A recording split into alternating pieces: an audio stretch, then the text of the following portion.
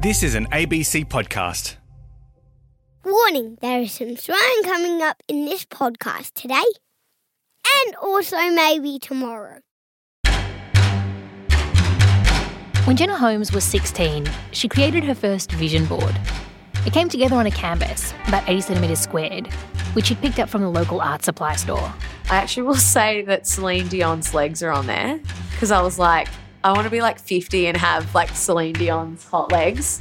I mean, really, if you Google them, they're beautiful. The logic of the vision board goes like this. Our thoughts shape our world, so visualising what we want in our lives, it attracts those things to you, helps you to figure out how to get from here to there. I actually have a picture of my granddad and my dad with their arms around each other laughing because I was like, I want to marry someone that has that relationship with their dad. Jenna had been inspired to make this vision board after learning about The Secret, the movie turned book turned worldwide self-help phenomenon. She was a visual person and the concept just made complete sense to her. And I have the word chutzpah because I remember when I heard it described, I was like, I love that word. I want someone to describe me as that. And Jenna had learned about all of this from a teacher of sorts, who also featured heavily on the vision board. Up in the top right-hand corner, there's a picture of me and Oprah in a salad bowl. We both had a black and white photo. And then there was a big quote. It was one of her quotes. It said, there's no such thing as luck. There's only preparation meeting opportunity, which basically means that like the universe doesn't set something up for you. Something is presented to you and you've spent your life preparing for it and they meet each other in the middle and then they go off together.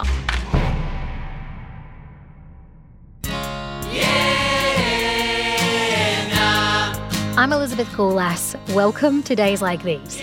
Meeting Jenna Holmes, you quickly realise here is a person comfortable in their own skin. Jenna will tell you that she owes a whole lot of that to one woman, Oprah Winfrey. And since she was a girl, Jenna desperately wanted the chance to thank Oprah in person for all that she'd taught her. So she did what any Oprah devotee would do. She created a vision board and she got to work manifesting the whole damn thing.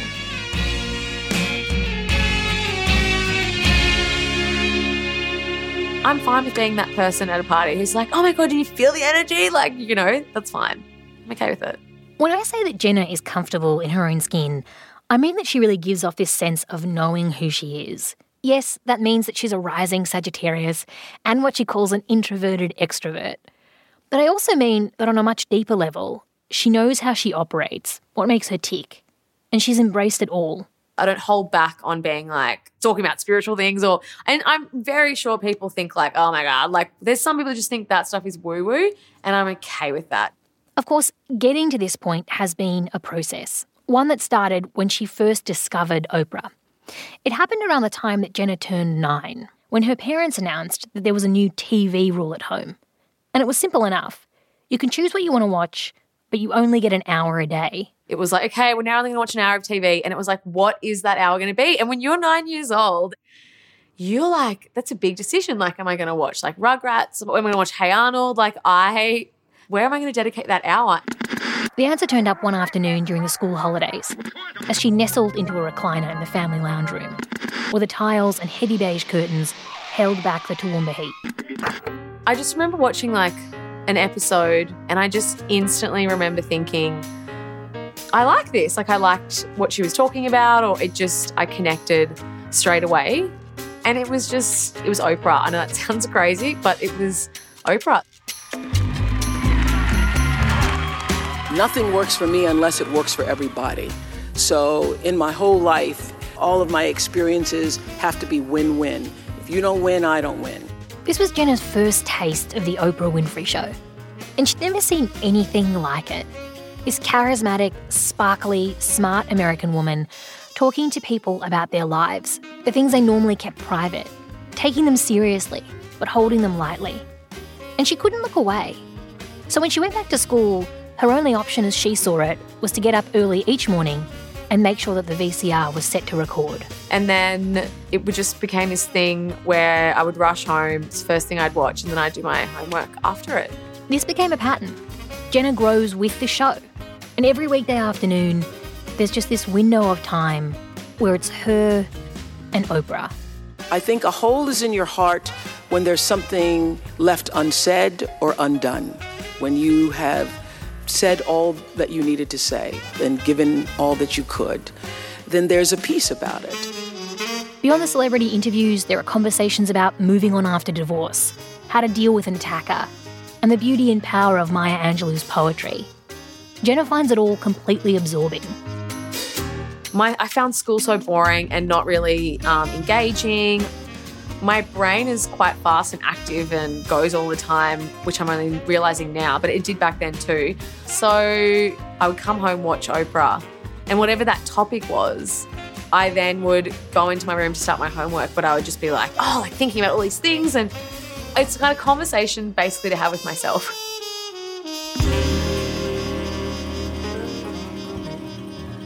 Jenna's growing up in Toowoomba of the 2010s.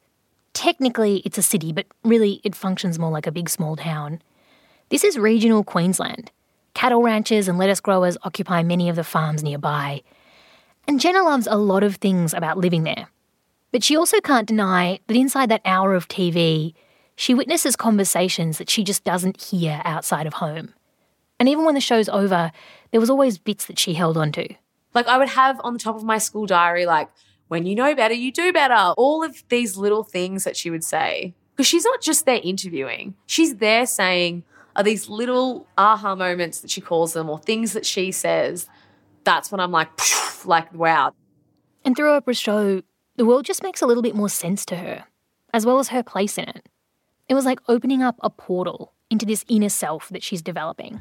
I always just felt like surface conversations, even as a teenager, didn't serve me. And also I think I felt disconnected from the people around me. Everyone will say, oh, what? She was so, she was good for everyone. But I didn't connect with anyone. Like, is this really it? Like, are these the interactions I'm going to have for the rest of my life? The word embarrassed is not the right word. But I would say that you would think, this is a bit weird. That, all the girls in my high school are into, going to parties and drinking cruises and talking to boys and doing all that stuff. And I'm, here wanting to learn about, energy and, why America's food system is, exploding. And I still remember, going to netball competitions and, all the girls on the bus would have Cleo and Dolly and I would have my Oprah magazine. I connected with Oprah, as in what she would say. I'm like, yes, I'm here for that, But this was not just a case of a teenage girl following a celebrity idol. On that point, Jenna is very clear. People could have or would have confused it with a celebrity crush kind of thing. And I think that for me, it was not that. It was this is a teacher. I'm learning things. I have a desire to learn about the human experience. I just wanted to say to her, thank you for giving me something to connect to. In those really lonely and disconnected times, I felt there is someone out there that does want to have these conversations. That exists just outside of where you are right now. And that was how, at 16, Jenna, already steeped in Oprah's world, first comes to The Secret and to that vision board. So The Secret is this concept that manifestation works. You don't just say, I want $1 million and put it on a board and it appears. And I remember her really sending it home that it doesn't end with the picture on the paper. There has to be this thing that you contribute as well to pulling it off. In addition to the collage that she'd pulled together on that canvas, there was another image that stuck with her from around that time. It was one that she made after falling in love with photography at school. The task for the day was using Photoshop to seamlessly stick one person's face on another person's body. And so I had found a picture of Celine Dion and Oprah. Celine Dion was wearing a long red dress and Oprah was wearing a long orange dress and she was hugging her on the side. We took a picture from that was on the school website of me and we took my face and put it over Celine Dion's head. And so I'd smudged it all so it looked like Oprah was hugging me and yeah. And from then on, that photo and the vision board, they became these things that Jenna lived with, something that she couldn't help looking at every day. A reminder of the hope that at some point she might get the chance to thank Oprah herself. So my vision board was you'd walk into my room and if you closed the door and I was sitting in my bed, it was the thing that I saw when I woke up. So if I was sitting in my bed upright, it was right across from me. Jenna's high school years pass, she gets into uni, leaves behind that bedroom where the vision board lived, and she moves to Brisbane, starts studying film and TV alongside teaching. And then, as her 21st birthday nears, her mum gives her a choice. And she had said to me, if you apply for tickets to Oprah and we get it, like, I'll take you to America instead of having a 21st birthday party. And I was kind of like, yeah, like, I don't need to have a party. Like, that's great. And the irony is that I had been applying for tickets for years and years and years and years. And the minute she had said that, 2 weeks later, we got tickets.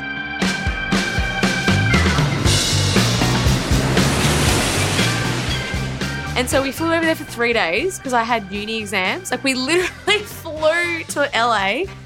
We went to the Kodak Theatre. That's where they had the episode, and it was amazing. This is Oprah presenting a special on the Oscars in Los Angeles.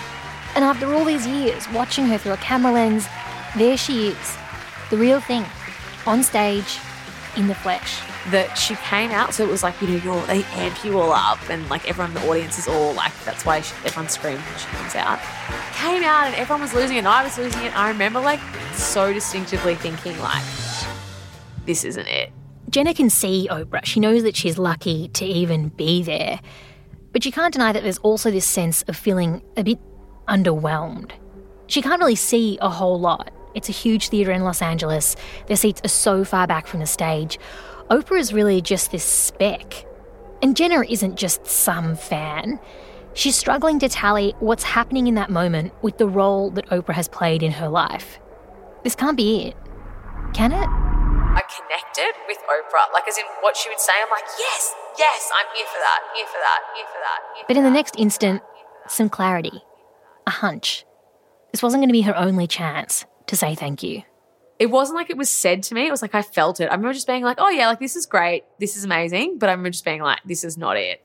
This is not the end for you. Like this is not the only time that you're going to see her. This story continues.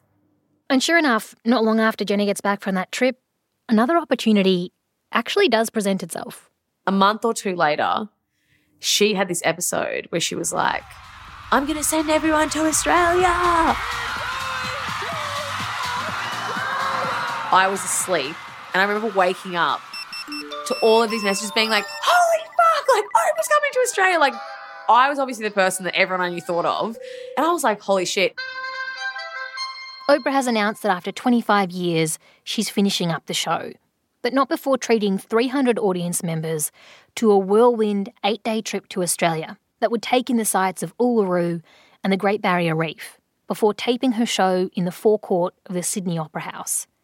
With this news, Jenna heads straight to the Oprah website. And it was like, Australian Ultimate viewers, like write in, send us a 200 words or whatever. And I was like, this is not a write in. Like, sister, I am going to literally, I'm not going to write in because like how many people are going to write in? Like this has got to be a full-blown production.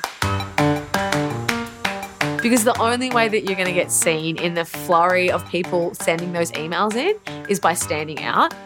And I remember thinking, okay, well, maybe like I'm a kind of half okay person because I've watched the show. I thought maybe if I interview my friends and my family and ask them, instead of me just being like, I love Oprah and she's been great, I reckon it's better if I say like, this is who Jenna is because of. But she's not quite done. I just was like, there's something missing. And I thought, okay, well, when someone writes a petition, the reason people win that petition is because like there's hundreds of signatures on it. So in my head, I was like, okay, well, maybe I could get a sign and then I take heaps of photos of hundreds of people holding the sign. Then obviously they're going to be like, okay, well, 500 people want Jenna to meet Oprah, then well, we have to do it. So she goes out and gets this big white corflute sign made up, and in big black letters printed on whiteboard, it says, I want Jenna to meet Oprah, followed by 2 smiley faces and 2 exclamation marks. I took this sign everywhere. I was working in a gym and people would come up to do their workout and I'd be like, hey, can I get a photo with you with the sign? We had university games in Perth. I took the sign in my luggage, and you can imagine me at uni games. Can you hold this photo up to take a photo? Like I just had hundreds and hundreds of photos. And then I put that at the end of the interviews, like this really fast montage of all the photos. And I was like, okay, I need to put a song that's like indicative. And the only thing I can think of, which I thought was so perfectly matched, was ABBA's Take a Chance on Me. Take a chance, take a chance, take a chicken chance. And like all of these photos like rolling, and it was, it was great. After all the planning and shooting and editing, she uploads the video to Oprah's website. Within 2 weeks, she gets a reply. So I remember when they wrote back, I was just like, literally like lost my shit. I was just like, oh my God, like it was crazy. And then there was this period of maybe like a month where there was like a lot of talking with my mum and back and forward and all these things. And so I'm thinking like, oh, I'm at least going to get tickets. So I thought, okay, we'll get tickets. And, we had all these conversations. And then honestly, like out of nowhere, they just like stop. It just goes cold. And then they released all the tickets, the 10,000 tickets, and they were just gone. And we didn't get one. It was just like, and I remember just being like, we can't follow up and be like, hey, can you talk to me again? You go, okay, well, I've lost. Like that's done. When it became horrible was when, like months later, they're landing in Australia. Oprah Mania is sweeping Sydney. Hi, Australia. So excited to see your country. For one fan at least, it was all too much. She's a giver, she's not a taker. My idol. I just need to see Elvis now and I'll be right. I was on family holidays on the sunny coast. We're in our little unit. And I remember just like watching the news, and it's like every channel is like, Oprah and her people have arrived. Exciting and mysterious and fun, and Oprah's so generous. We started singing, well, hello, Sydney. And I will have to say it measures up to everything everybody has ever said. And everyone who's got tickets is like, I'm so excited to go. And I'm just like, everything on the news is about Oprah. Everything was just Oprah. It was everywhere. And I just was like, this is really rubbing it in horribly. These ultimate viewers, they symbolize the audience that's grown up with me, that has learned from the show, that has been enlightened, enhanced, comforted by messages from the show. And this was a way to say thank you to them. Jenna had come so close to connecting with her, with this woman that she had learnt some of her most treasured lessons from. And after all these years, this was all she had. The televised coverage of Oprah's Australian extravaganza, viewed from afar. It was hard to watch. Jenna's mum can see how disheartened she is. And so the next morning, she suggests they take a walk and grab a coffee at the cafe downstairs. I remember she so clearly said to me, you've worked really hard, you've put the time in, you've put the effort in, and it's just actually someone else's time right now. And she was like, someone else was the appropriate person for that situation. Trust me. And she looked me dead in the eye and she was like, trust me. She was like, your time will come and it will happen. And she was like, you need to let it go because you holding on to it is going to just pull you further down. You've done everything you can. You can't do any more. And really try and imagine it just floating off your shoulders and going off into the air. She said that. And I'd say that's probably one of the first spiritual experiences I've had. I physically remember it going. I just remember it being like, yeah, okay, you're right.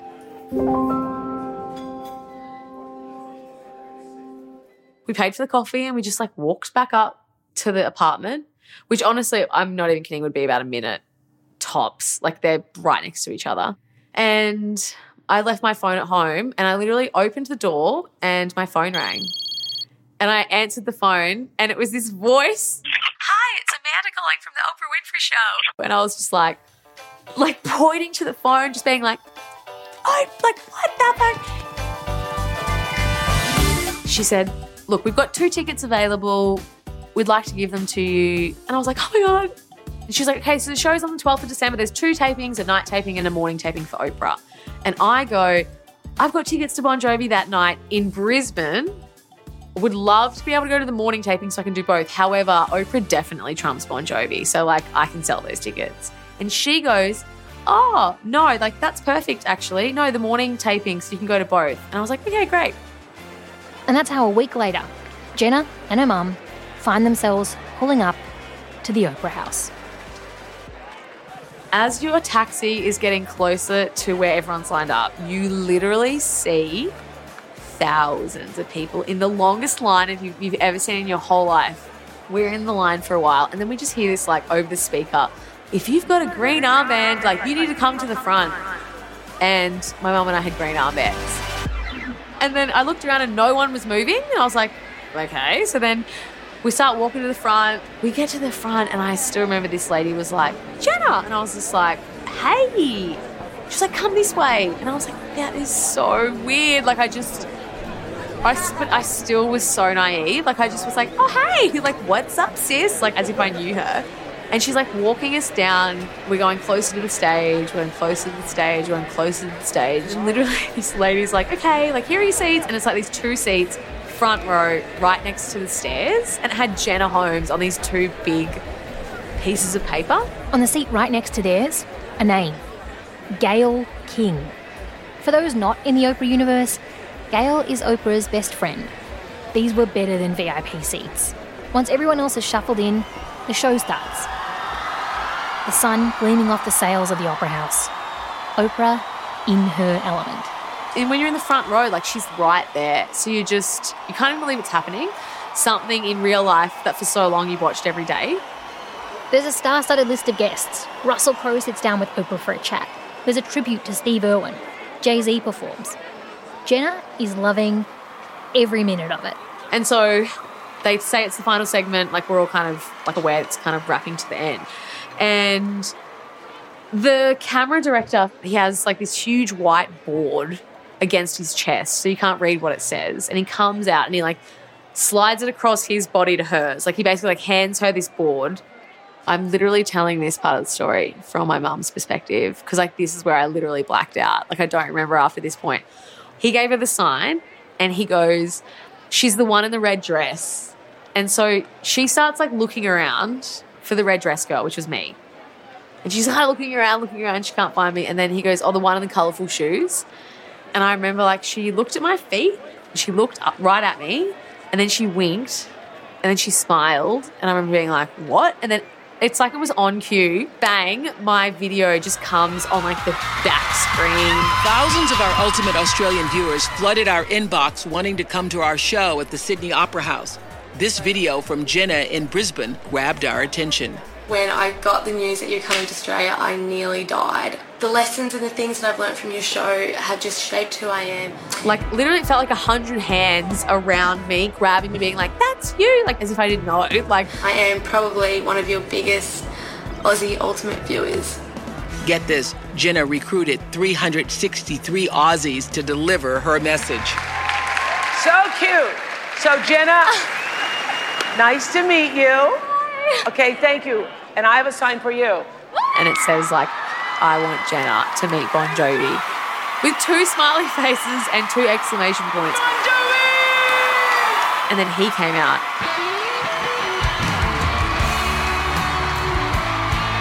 I remember like standing up and being like, putting my hands over my mouth and just being like, what?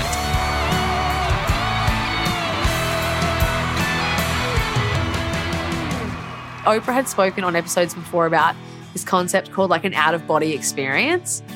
That whole like 5 minutes was like present. You're present. That's why you don't remember. And you're so shocked that it's happening that you can't later describe what's happening because you don't even remember.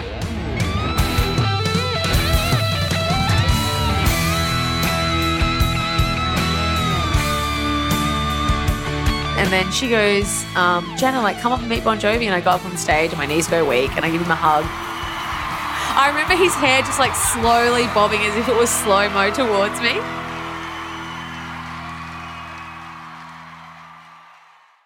And then, so they like finish and she goes off the stage and everyone starts to leave. And the producer came over to me and she's like, hey, we just need you to sign a release form that you're happy to go on national TV. It won't take long. And we went backstage, this beautiful green room, you can only imagine. I remember it being like, okay, wow, this is a green room. It was just me and my mum and the producer. And she was like, I'll get the forms ready. And I remember just grabbing a Coca-Cola because I was so depleted. And then I grabbed some salad in a bowl and the producer gave me the form. And like, as I'm filling it out, I like look up and she's just like gotten changed into like comfy clothes, Oprah, and she's just like walked in.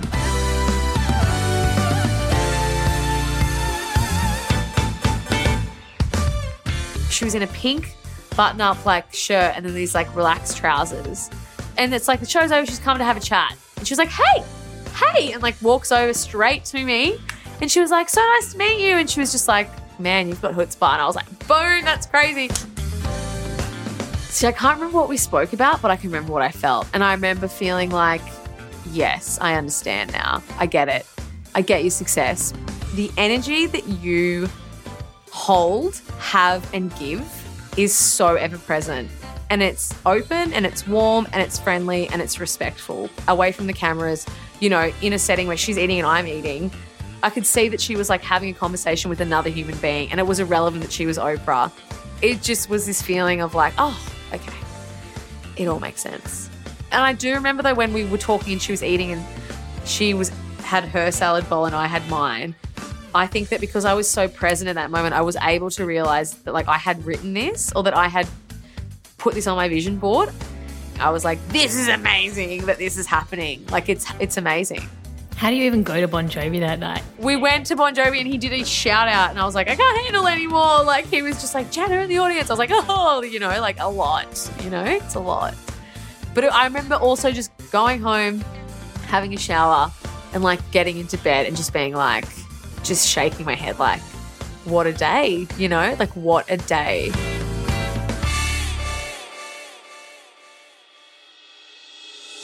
But Oprah and her Oprah magic had one last act.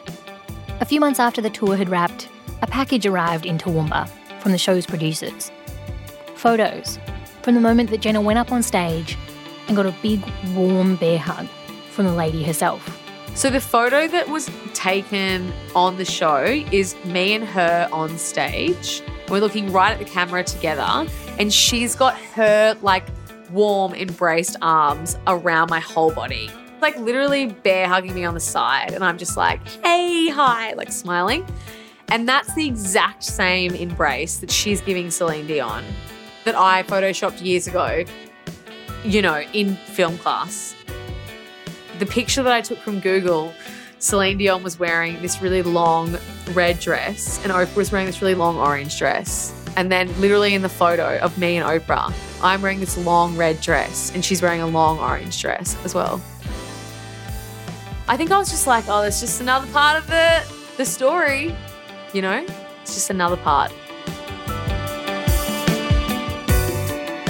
Thanks to Jenna Holmes for sharing that with us. Her vision board still lives in her childhood bedroom in Toowoomba.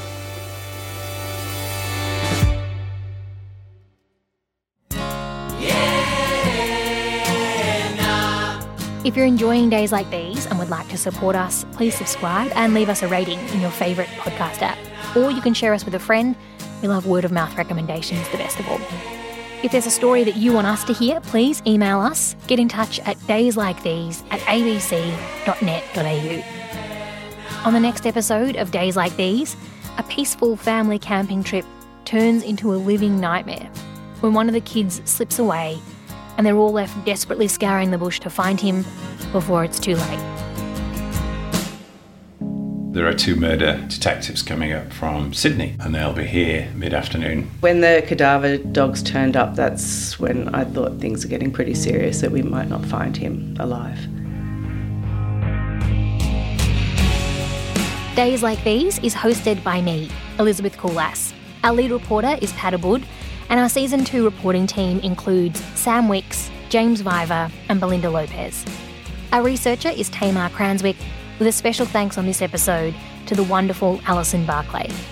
Our digital team includes Andrew Davies and Michael Delaney. Sound design on this episode by Russell Stapleton, with thanks to Timothy Nicastri and Stephen Tilley. The supervising producer for this episode was Rachel Fountain, with thanks to Natasha Mitchell. Our brilliant executive producers are Ian Walker and Rachel Fountain. Our theme song is Yeah Nah by the Gooch Palms, courtesy of Ratbag Records and BMG. Extra music by Russell Stapleton. We'll see you next time.